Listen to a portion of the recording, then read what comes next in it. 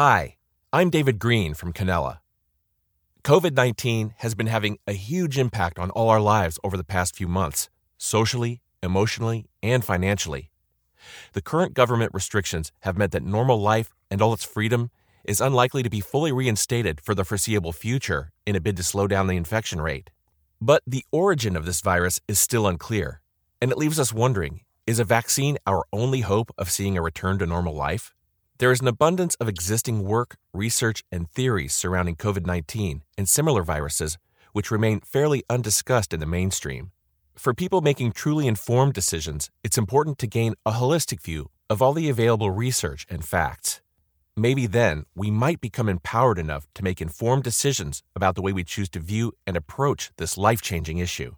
I don't know about you, but in a bid to reduce society's fear of the current pandemic, I feel a strong need to obtain a greater insight into the real challenges our frontline workers are facing. While doing so, it's become evident that the answer might come from identifying what has caused pandemics throughout history. How COVID-19 began. So, how did this virus begin? There are many theories regarding the origin of COVID-19, some suggesting it's human-engineered, others saying it mutated from animals. Since we don't seem to have any firm facts, perhaps the best way to try and understand this is to look at some of the history of similar pandemics. That, in turn, may help us gain a clearer understanding of the potential cause or causes of COVID-19. To put this information into context, it's important to note that prior to the start of the COVID-19 outbreak in Wuhan, China, in December 2019, studies had already confirmed TB to be an epidemic throughout China, according to Liu et al. In 2018. A study carried out by Yang in 2014 in Wuhan found TB to be most prevalent during the winter months due to increased indoor crowding, air pollution, and increased risk of vitamin D deficiency from a lack of sunlight. Air pollution is severe in Wuhan, and Yang suggested it can harbor Mycobacterium tuberculosis, or TB. Pork and poultry are huge staples in the Chinese diet, with China being the biggest pork consumer in the world. This creates a huge demand for pork and poultry production. With a large number of farms to keep up with production, also comes huge amounts of waste and waste incineration plants. In 2018, African swine fever spread throughout China, leading to nearly 40% of China's pig population being wiped out, including those in Wuhan. To control this outbreak, China culled thousands of pigs, and many were incinerated. This added to the already severe air pollution, potentially containing Mycobacterium tuberculosis, or TB, from the infected animals. Dama et al. In 2011 found that between 1953 and 1968, Mycobacterium avium, or fowl tuberculosis, in the pig population had an 81% prevalence rate. They also found that Mycobacterium avium could be transmitted between pigs and humans. A state veterinarian, W.J. Butler, in 1924 commented, "I consider contaminated manure and stagnant water the most important factors in the spread and propagation of tuberculosis."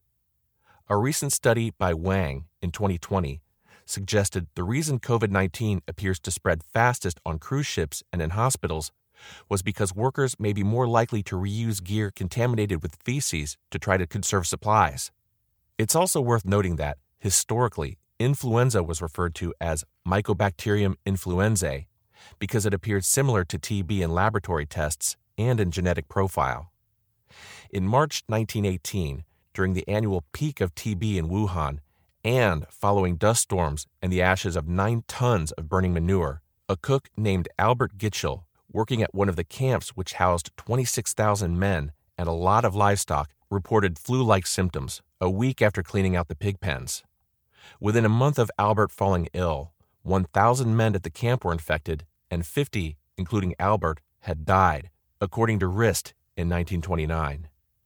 Several studies also suggest that pneumonia and unexplained fevers are often caused by undetected TB. Farber and Clark, in 1943, reported 100 cases admitted to a general hospital for non-TB-related pneumonia, which were later found to be caused by TB. She, in 2013, carried out a study of the major causes of fever from an unknown origin at Peking Union Medical College Hospital in the past 26 years. They found that in 48% of cases, the cause of fever was TB. Dubos, in 1987, a bacteriologist, also noted that TB is rarely severe between the ages of 5 and 12. This is an interesting correlation with COVID-19, which also appears to predominantly spare children from this age group.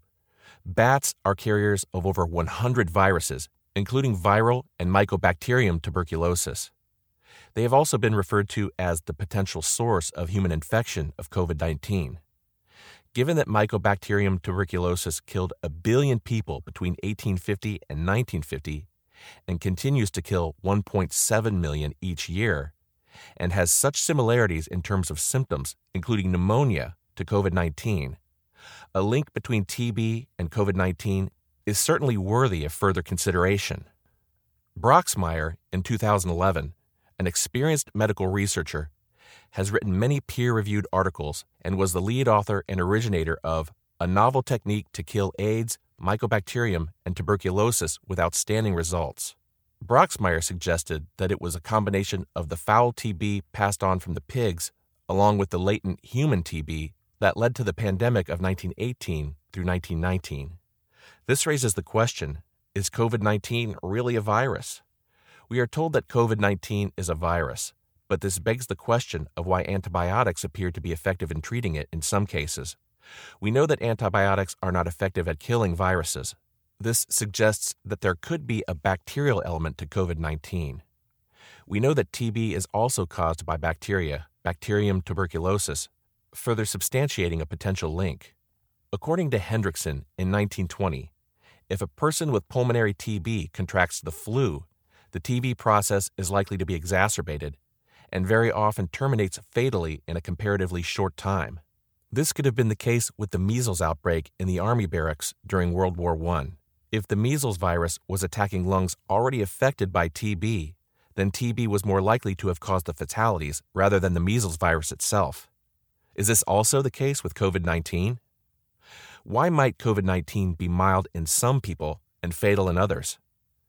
If the above connection with latent TB is accurate, this could be one potential explanation for why there is such disparity between the severity of COVID-19 symptoms and why many people experience no or few symptoms, while some are sadly dying. Could it be that those with severe or fatal symptoms already have latent TB?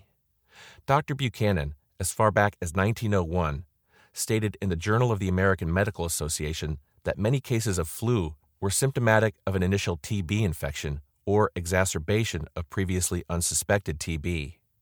Hawes, in 1918, said, "Flu is often mistaken for pulmonary TB, as symptoms of both diseases are often identical." There is a lot of literature further supporting a historic misdiagnosis of flu as the cause of death, when in fact it was TB, according to Hendrickson in 1920 and Wakely and Wakely in 1899. It is also important to consider the health of the individual. Bécamp said, "The terrain is everything." He believed that it was not the germs themselves that posed a threat to human beings. After all, germs are everywhere. In his research, he noted that it was only when the tissue of the host became damaged that these germs manifested as a symptom rather than a cause of the disease.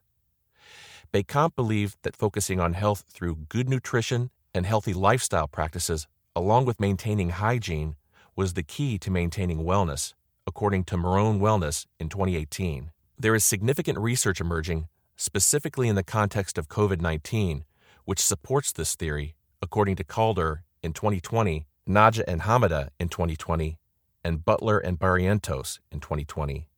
In our previous vitamin D podcast, we referred to Henrik Cremer's 16 stages of cellular change and the importance of optimal vitamin D levels and fully functioning mitochondria, which are the powerhouses of our cells, to maintain good health and immunity. We also explained how our mitochondria require us to have exposure to sufficient amounts of light to function optimally, therefore making the most of our daily exercise and taking the opportunity to get outdoors. Addressing suboptimal vitamin D levels is key to maintaining a healthy immune system. Are vaccines the answer to COVID-19? We know that vaccines are only effective against viral diseases. This suggests that if severe cases of COVID-19 are caused by a bacterium, potentially latent TB, then a vaccine is unlikely to be effective. Brownlee and Lenzer, in 2009, discussed vaccinations in depth and looked at statistics around uptake in relation to mortality rates. It may come as a surprise to note that they found when vaccination uptake was low, mortality rates did not increase. Mortality rates actually appeared higher when vaccination numbers were higher. So again, we ask how effective these vaccinations really are and what else can we do to help support immunity? What might be done? Apart from maintaining good hygiene and social distancing, what else might we do to help build our own resilience against this virus? As Becamp said, the terrain is everything. Eating a healthy, balanced diet and ensuring we receive enough key nutrients to support our immunity is key. Refer again to our previous blog and podcast on immunity, where we have gone into detail around all that can be done to help support our immune systems with diet and supplements to stress management and exercise. Eating a rainbow of fruit and vegetables is important to assure we are topping up on key immune-boosting nutrients such as vitamins A, C, and E. Fruit and vegetables are also fantastic at helping to reduce inflammation within the body. This is important given that inflammation appears to be a feature of COVID-19. Smoothies and juices are a great way to increase your fruit and vegetable intake. Super green powders are also another way to boost your antioxidant intake, and they can easily be added to a juice or a smoothie. There is evidence emerging that supports the potential efficacy of vitamin C supplementation in relation to optimizing immune function. A good vitamin C supplement may be of benefit, according to Chang in 2020 and Mongeli and Golding in 2020.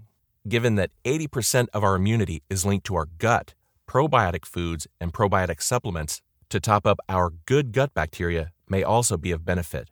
Probiotic foods include kefir, kimchi, kombucha, sauerkraut, tempeh, and fermented miso. Zinc and selenium-rich foods are also worth topping up on, including mushrooms, seafood, and Brazil nuts. These are key minerals for optimizing immunity, with some studies showing positive effects, particularly in relation to viral respiratory infections, according to Jayawardena in 2020. We have already touched on the importance of sunlight to keep our vitamin D levels topped up and to aid mitochondria function. Early studies also suggest that vitamin D supplementation could possibly improve clinical outcomes of patients infected with COVID-19, according to Alipio in 2020. It is worth getting your vitamin D levels tested and supplementing if your levels are found to be suboptimal. For safety, we always advise you discuss appropriate supplementation with a registered nutritional therapist prior to embarking on a protocol, as needs and suitability can vary from person to person. We also suggest that frontline workers ideally be tested for latent TB before risking exposure to COVID-19. Once again, I'm David Green from Canella. Please check our in-depth blogs and webinars at www.electromagneticnutrition.com. And thanks for listening to our podcast. Would you like more information on the role of antioxidants or other supportive supplements or foodstuffs in keeping you well and healthy, especially in this time of COVID-19? Then be sure to check out our podcasts frequently. We'll be producing more shortly with more great in-depth information about naturopathic approaches to help support optimum health and well-being.